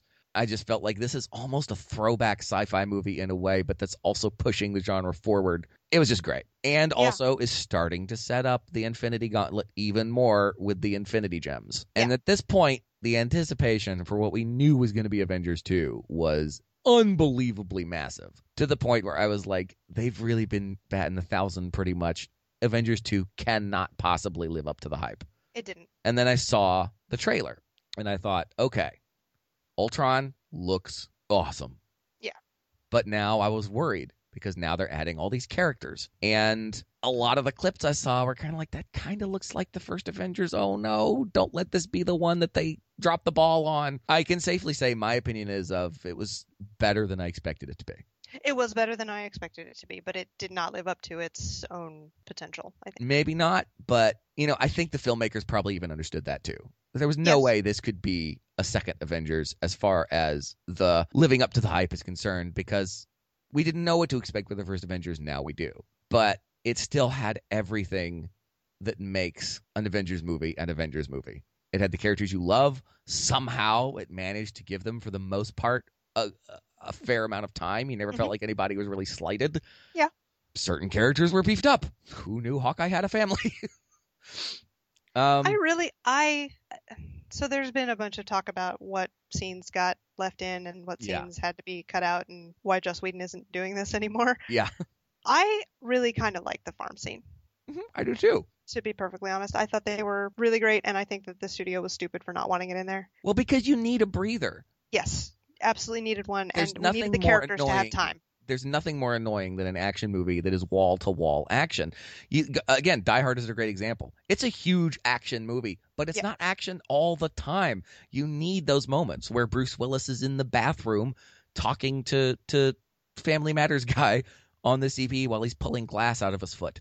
You need to take a breath, and that was the perfect way of taking a breath. Things are bad. Hydra's in control.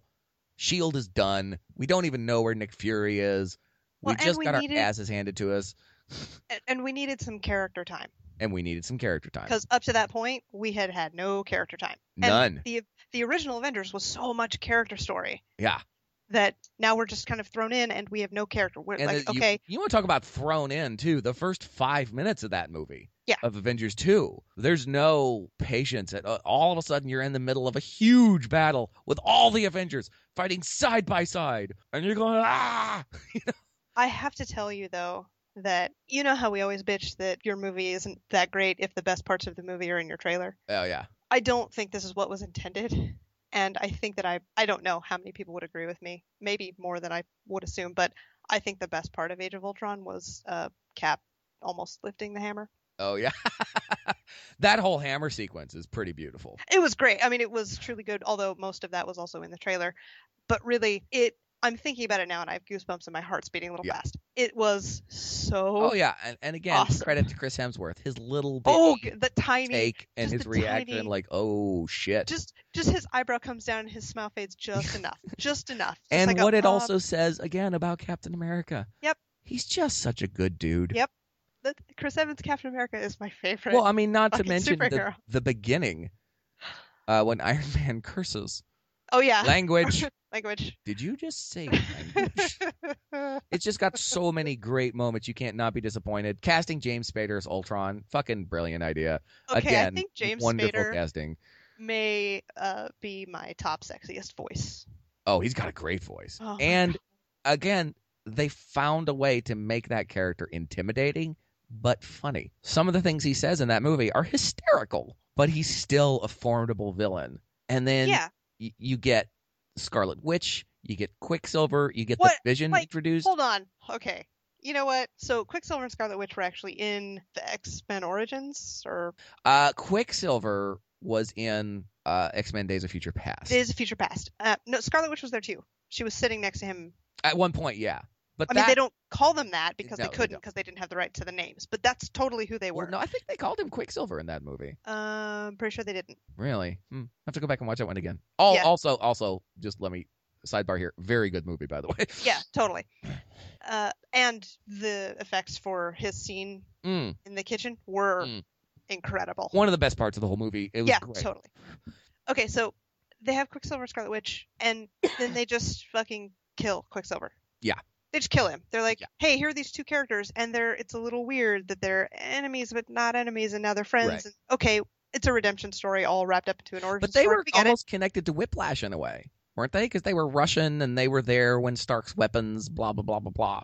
I don't think they were. Are they connected to Russian? them. They're former Soviet of some sort. Yeah. I honestly don't remember. Yeah. It was kind of rushed. A little. Or at least But not I kind of felt relevant like when Quicksilver died, I kind of felt okay about it, mainly because, A, the X-Men universe has made it clear that they are not in any way connected with this current Marvel universe. Yes. Because of the studio, unfortunately. Yes.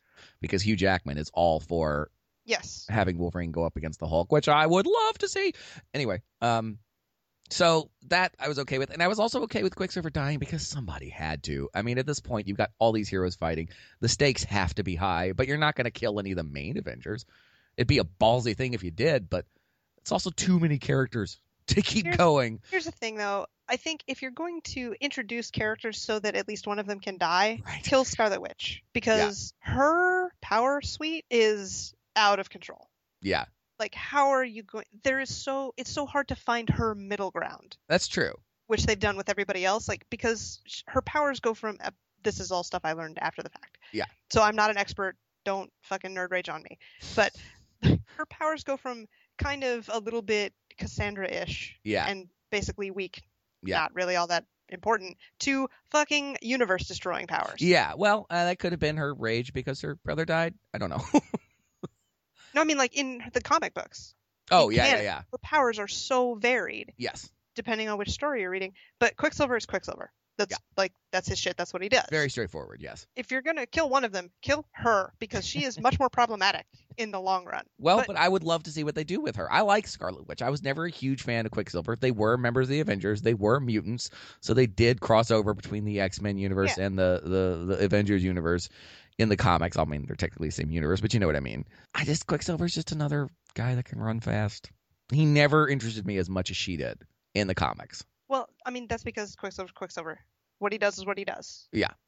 But I get what you're saying. All the other characters and their powers are very straightforward. You know exactly what you're getting. The new Avengers, after all the original Avengers leave Cap and Black Widow in charge, are Falcon, who has mechanical wings and is a badass dude.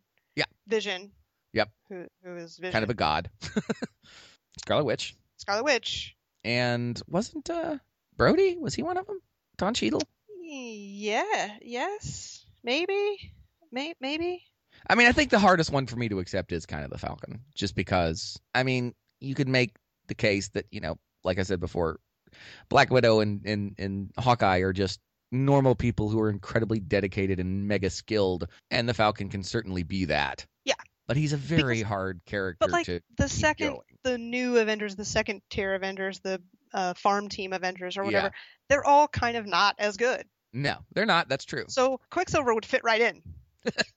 Scarlet Witch can destroy universes, with her mind hole. She can totally kill everything. I never thought she of does that not sexually fit there. She Maybe doesn't not, fit in but with that. we'll see how she fits in the cinematic universe. I trust what they're doing, especially since what they're going to be going up against in the third tier. They're going to need somebody. Yeah, that can fuck it. that's absolutely true.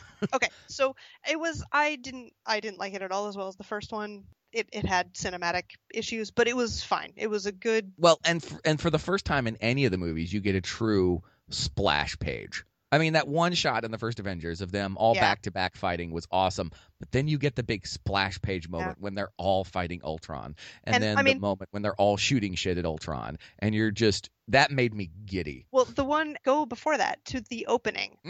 Yeah, but that to me wasn't as awesome of a splash page image as the Ultron battle. It was complete fan service. It was just to be fucking awesome. And another thing that a lot of superhero movies, with certain exceptions, Spider-Man especially, had a real problem with was the posing. It's very hard in the real world to get somebody to pose like a comic book character does and look cool. Yep. One of my favorite moments in the first Spider-Man movie was in the final fight with the Green Goblin, when you get that one shot of Peter Parker on top of the rock. His suit is decimated, half of it anyway, and he's got one leg on top of the rock and he's got the other leg kind of extended down. That is right out of the comics. Yep. And until that point, you hadn't really seen that a ton. And then you get a splash page with all the Avengers in one shot, just kicking fucking ass. I was like, this is amazing. Also, it shows you that it's done by people who truly love comics. Yes. Like, I don't want to sound like I'm shit talking Age of Ultron. No. I don't think you are at all. And it was also the second act of 3 acts. Right. So I'm perfectly willing to sit with it exactly as it is. Yes. Ultron was a great villain. There were a lot of great action sequences. I loved the final conversation between the last Ultron and Vision. Yes. And it's also setting up everything for the fucking Civil War. I cannot believe that they're going to be able to get the Infinity Gauntlet and the Civil War into the same movie series. I just can't wrap my mind around how awesome that is going to be. So yes, now we're going to be starting the third act, which is going to be... It's going to be really bittersweet. Well, we haven't gotten to Ant-Man yet. Oh, that's right. Fuck it. You saw Ant-Man and I haven't. What say you? How connected is it truly to the rest of the universe? I mean, he is a huge part of the Avengers. But it is definitely a very, from what I've seen from the trailers and everything, a very solo adventure movie. I mean, it is. It's an origin story. Right. So it's as solo as the first Thor was. Right. More solo than Captain America was. Does it give any tidbits for where everything? Oh God, yes. Oh fuck, yeah. All over the place. Okay, so the original Ant-Man, Pym. Hank Pym, yeah. He is not Ant-Man now. Right. It starts with him sort of retiring, right? It's Michael Douglas, right? Basically, yes. Yeah. And then so he takes on fucking Paul Rudd. Right. What is your opinion of Paul Rudd just in general? Not regarding Ant-Man in specific, just him as an actor. In general. Yeah. He's fine. Yeah. I think given the right script and direction, he's hilarious. What is your opinion of him in Ant-Man? I think he was the right choice for the role. Good. Because like the Ant-Man that I'm in any way familiar with is like the asshole wife-beating womanizer Ant-Man. Yeah. But that's not this dude. Like, and this again, is from what I saw in the commercials, they put him in the fucking suit that's from the comics. Yeah. Yeah. How do you do that and not make it look ridiculous? I don't know, but they did. It's a comic book movie, maybe. Yeah. It had its problems. Sure. As a movie. It is pretty weak as a part of the whole. Right. As its own movie, it is what it is. It's fine. Right. It has I can never remember her name. The English chick from Captain America. Oh. She's in it briefly at the Agent beginning. Carter. Yes. Now she has her own series. Yes. So she's in it for a brief moment. It is a pretty standard superhero origin story sort of movie. There's nothing super surprising in it. Right. There's more comic relief than not comic relief. Although the whole train thing in the trailer made me laugh out loud. It made me laugh out loud. They're having in this theather. huge battle, and then all of a sudden, just chink, this little train falls over. It's just Thomas the Tank Engine. Yeah. I think the thing that bothered me and us in the house as a whole the most was that the science was both a big deal and also bad. Right. Like, I'm okay if your science is bad, if it's not really kind of the main focus of your story, but the science is kind of pivotal. I mean, like, up to this point, what is the science we've had? The science of the Hulk and the science of Captain America. Not exactly founded in the real world. Well, and the Iron Man suit. And the Iron Man suit, yeah. Okay, I mean, fine. Okay, so Bruce Banner gets hit by a whole bunch of gamma radiation. Right. Which should have killed him but turned him into the Hulk instead. Right. That's it. That's all we know. Like, that's not science. That's magic. I mean, that's magic. It's science beyond our understanding, which makes it magic. Thor is also magic, but he's science magic as well. Kinda, yeah.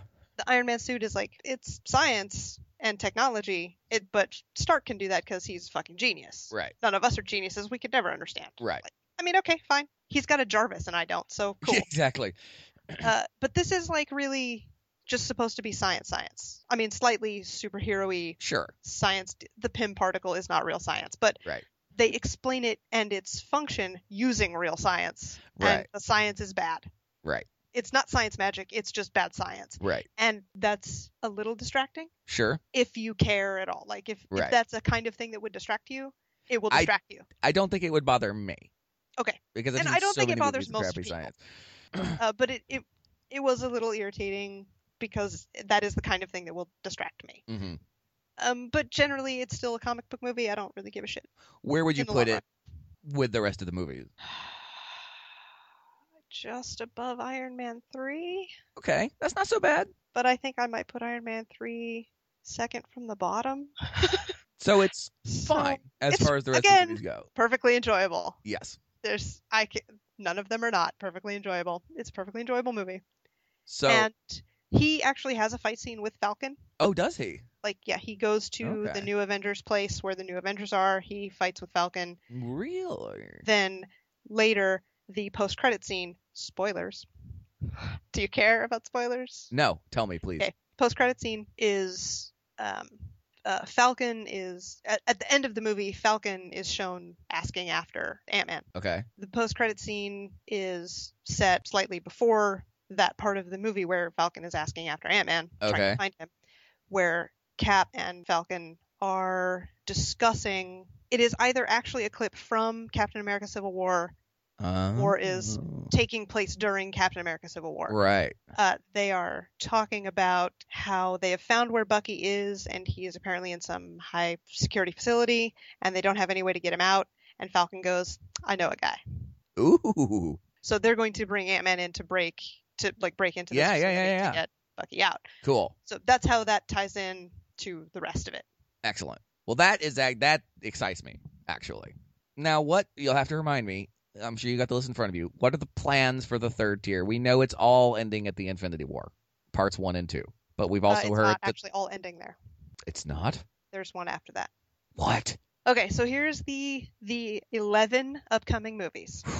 Okay. Captain America: Civil War. Right. Doctor Strange. Yes. Oh, I cannot wait. It's gonna be awesome. Strange. Guardians of the Galaxy Volume 2. Mm-hmm. Spider-Man.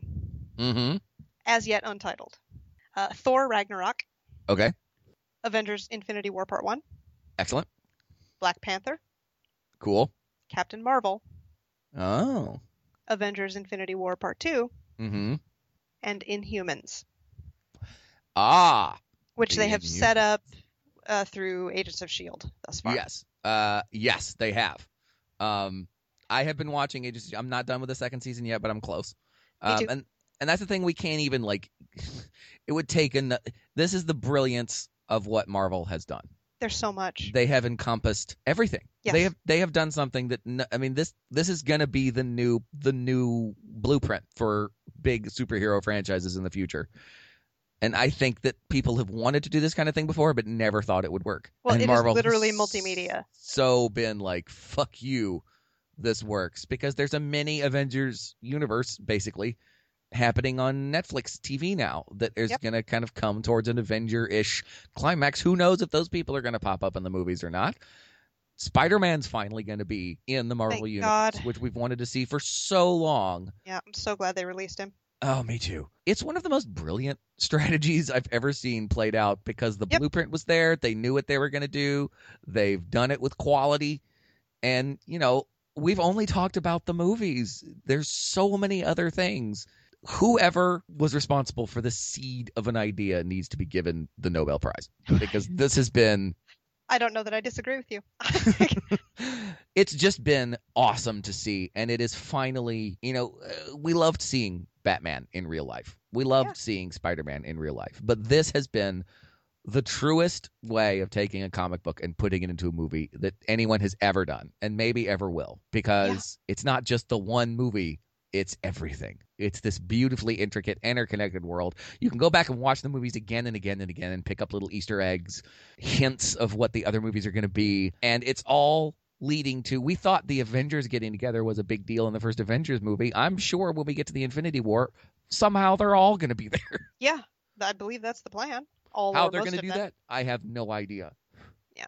But I'm so fucking excited to see it. This is the way you get over sequel burnout. You expand the world, you expand the story, you bring in other characters from other franchises that people already love. It's just sheer brilliance from beginning to end. And you just cycle them through. Yes. And so you it's keep never the story like a moving sequel. forward. It's more like a soap opera. It's Yeah. just Absolutely. like it's a constantly cinematic moving soap opera. story. Yep. Yeah, because obviously there are points that they've wanted to hit in sequels that they did in the first movies, but never has any of these sequels been just a retread or just let's do the villain of the week. It's all interconnected and it's all moving the story forward and it's all about character development. And even in the movies that aren't as celebrated or great as the other ones, there's still a reason for them existing. It's astounding that they've been able to pull it off. Yep, it totally is. And So- I mean, we're definitely not the first people to go No, into all obviously not. this, and people way more knowledgeable Just about like we're film and not stuff, going to be but- the first people to shit all over the prequels, which we Oh, will hell do yeah. eventually. But we're going to do it in our own way. And who knows, we may have hit some points that other people missed, but I don't care because it was fun to talk about. And I can kind of talk about this kind of shit forever. Obviously, I think this has been our because- longest recording because yes, and I don't even think I'm going to let it be a two-parter. I think it should stand alone because we're actually censoring ourselves a little bit because we could have talked about it so much more and so much longer. We could have spent a couple of hours on each movie. yeah, I think that every movie could be its own episode. Absolutely. honestly. So just But- trying to cram all this. This is our own Infinity War. Yeah. Trying to cram all this shit into one episode, but we're still under 2 hours, so we did good. Good We for just us. hit the whole Marvel Cinematic Universe to this point in under 2 hours. We're awesome. We are awesome. We are the Avengers of podcasting. Sweet. Can I get like a cool costume? Sure. If you can go out and buy yourself one. Oh, Not gonna I do want to add one thing really quick. Yeah. People have been bitching because Black Widow doesn't have her own movie. Oh, yeah. And I kind of see why. Like, Marvel's actually been having some problems with having Black Widow be a thing. Yeah. Like, I don't know how much of that you're aware of, No. but they don't have really any merchandise for her. Oh. She's not kind of represented anywhere except in her places in the movies. But she's probably had more crossovers than any other character. She has. She absolutely has. She's had a lot of screen time, but outside of that screen time, she's basically a non-factor, Right. which bothers a lot of people. And Sure. I can't say that it doesn't at least strike me as odd, but I am actually one of maybe only a few people who don't think she needs her own movie. Okay. They just need to spend a little more time on her as a whole person. Yeah. Although I will say they made a big step with that in Avengers 2. I thought Not the really. whole subplot with her and Banner was pretty sweet. Kind And of. getting Except behind her most of that- psychology a little bit. Most of that was focused on how she is trying to find love and can't have babies. Yeah, but at the same time, that was a deeper level that we've gotten up to this point from. I mean, it was totally more info about her, but I would like more her as a whole person, Sure, not her I get as that. having a vagina. Okay. I don't think she needs her own movie because Black Widow is a secondary support character. Like, Right. that's her point in the comic books. And to give her her own movie, I think would not be true to character Sure. because she is awesome at being right next to someone else. Right. Like, regardless of who it is. That's a good place for her. She works very well there. Right. But she is also her own whole person. She has a very rich backstory that is not just involved with her vagina Right. I see what that you're I would saying. like to see. Well, I think we will. I really do. I hope so. Because she's definitely gonna be in Civil War for one thing. Oh, yeah, We're gonna see her in she's the in, other like, Avengers everything. movies. Yeah. So I think we are gonna get a little bit more about her. I hope we do. Because she is pretty awesome. Last question to close it out, though. We had just mentioned we are the Avengers of podcasting. Pick your Avengers character. Who would you be? Like, if it was me and the Avengers were all, hey, you're going to come be an Avenger? No. If you could be an Avenger now, not you, but if you could be someone I just that's take part over of the it. role of, like, Yeah. I just become that Avenger? Yeah. Who would I be? It's not an easy one to answer. Who does Loki have sex with? I would be whoever that is. Okay. Except I don't think that's anybody. So, can I say, can I be Phil Coulson? Yes, absolutely you can. I think I would be Phil Coulson. Excellent. I would probably be the Hulk. If I could control it a little bit more, I think I'd like that. That'd be pretty cool. Just to say, don't make me angry. You wouldn't like me when I'm peeved. You wouldn't like me when I'm hungry. I mean, I'd have to get a handle on the whole not having sex part. Yeah, I don't think you could do that. No, probably not. But damn it, I would try. Unless they introduce She-Hulk, then I'm all like, all right.